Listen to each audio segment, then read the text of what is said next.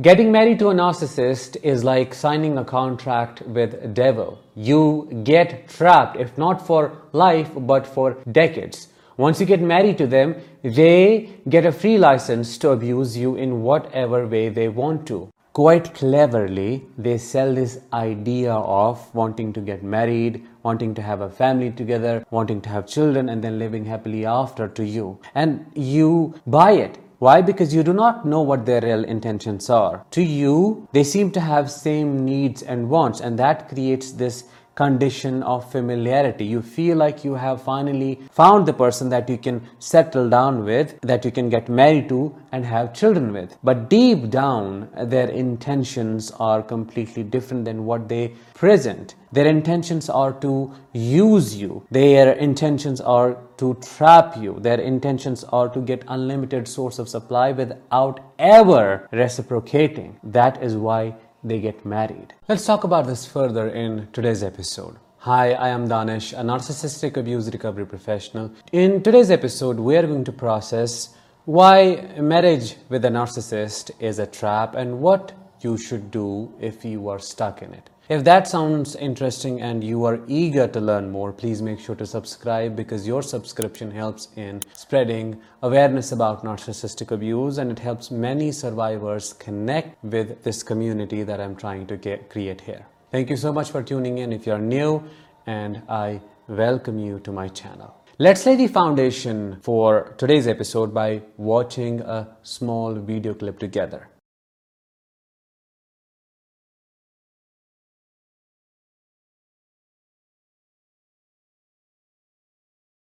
Getting married to a narcissist is a trap, a scam. Why? Because when you get married to them, you secretly agree to being a full-time maid, the only person who takes care of responsibilities such as cooking, cleaning, earning, raising children, going out, and just making sure everything is working perfectly fine. You're the only functional person who just keeps everything running.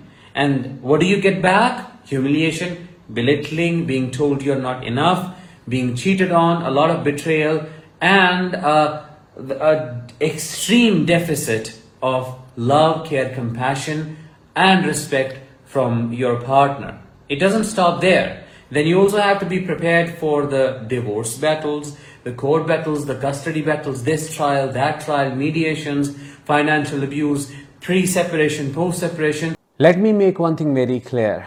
It's not only women who get trapped in such marriages with narcissistic men.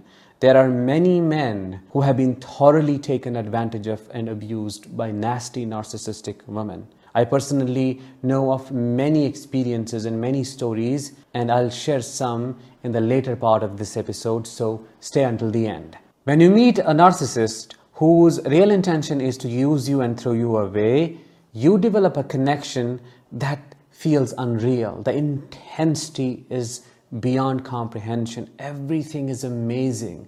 They look nice, they act nice, they're the most pleasant person you have ever known. It feels like you have met your soulmate, you have been waiting for this person for your entire life, and so on. The saga goes on. You know this is quite common in all narcissistic relationships, but what is very different with this type of narcissist who wants to quickly get married is that they want to fasten up everything. Within a month they propose, and then right after that they want to have you in their life. They want to live with you, they want to move in, they want to get married, they want to become a permanent part of life. At least that is how they make it seem like. But their real intentions are to get the benefits that you have to offer. Let's say you have a lot of money and you have worked really hard to get to the point where you are at right now in your life, or you are influential, or you have something that they don't have. The best way to get access to those things and get unlimited supply is to get married. It's as simple as that.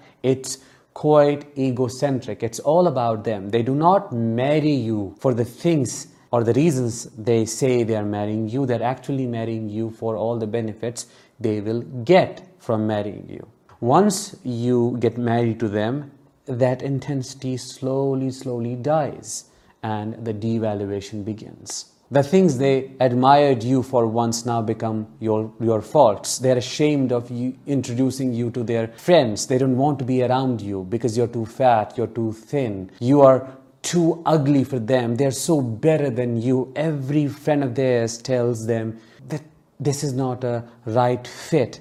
They can't stand you anymore because you're too whiny, you're too cocky, or you're too demanding, you're too clingy. Every single thing becomes a problem, and you're forced to get stuck in a cycle of restoring the homeostasis continuously. What does that mean and how does that look like? Well, you get stuck in a state of wanting them to become nice again. Seeing that pleasant side you saw in the beginning of the relationship. Basically bringing the virgin back, the virgin that you fell in love with, because the person they have become now is unrecognizable. You don't know who they are. So what do you keep doing? You keep chasing the breadcrumbs they throw at you here and there. The intermittent reinforcement makes leaving such a relationship extremely difficult, and it creates a bond of Herculean strength. What do we call that? Trauma bond. Out of the need to regulate yourself through gaining their approval and through pleasing them, what do you end up doing? You end up complying and doing exactly what they want you to do, and it's still not enough. Like a parasite, they suck out the life force out of you, which can be your money, your hard-earned and saved money. Every single penny is spent on their college, on this project, on that project. So they fatten up using the energy that you have to offer, using every resource that you have collected for years. They fly way up high in the sky, but using your wings. You give them the wings to do so. Instead of being grateful, what do? They belittle you. They're like a parasite, as I always keep saying, who enters your body, sucks out your life force, and then leaves your body like a shell. This is a literal example of how such a parasite behaves. They find you, attack you, take shelter in your body. Once they're done, they just leave. The crazy thing is, they then belittle you for becoming a shell, completely disregarding the fact that they turned you into what you have become now. Marriage with a narcissist is the biggest scam ever. If we talk about how all of this looks practically, we'd be looking at you becoming a full-time maid, the one who earns all the money, who takes care of all the responsibilities, including the responsibility of raising your children, who cooks and cleans, or who supports them in every project they want to accomplish in their life, who provides all the financial support. For what? To get abuse back. They enter this marriage with nothing, but they leave with everything. They then want to separate, or if you want to be with them, you have to do this. If you do not fulfill these criteria, if you do not meet their needs, then they're out. They don't want to do it anymore. Out of being trauma bonded, having cognitive dissonance, and because they have convinced you it's your fault, you're the crazy one, you're the perpetrator, you're the narcissist, you're the abuser, you feel compelled to give in, which means and includes but is not limited to selling your businesses, leaving your job, changing locations, selling the things that you love, abandoning the things that you have always loved to do, just basically changing yourself and becoming a version that only pleases them. I remember the experiences of a person who was a man and was married to a narcissistic woman. The narcissistic woman first isolated him from his family and then created a rift between him and his children, because he was out there earning money and doing all the things he was told to do by the narcissistic wife. And then finally she made it seem like he has never been available for them, for the family, and he has abandoned the family and so on. She left the country, shifted to a different country, made him put the house on her name, and if he desired to be with her, then he would have to leave everything behind in his home country and shift there and become a total slave. She was brutally using him towards the end of the marriage and guilt-tripping him for being a bad father and for abandoning his children. Clearly, to everyone who was objectively looking at the marriage, they could see how monstrous she was being. But for him, it didn't make any sense. He felt like he truly was being a bad father and he had all the reasons. And he truly has to put in more efforts to make it work. It is his fault. That is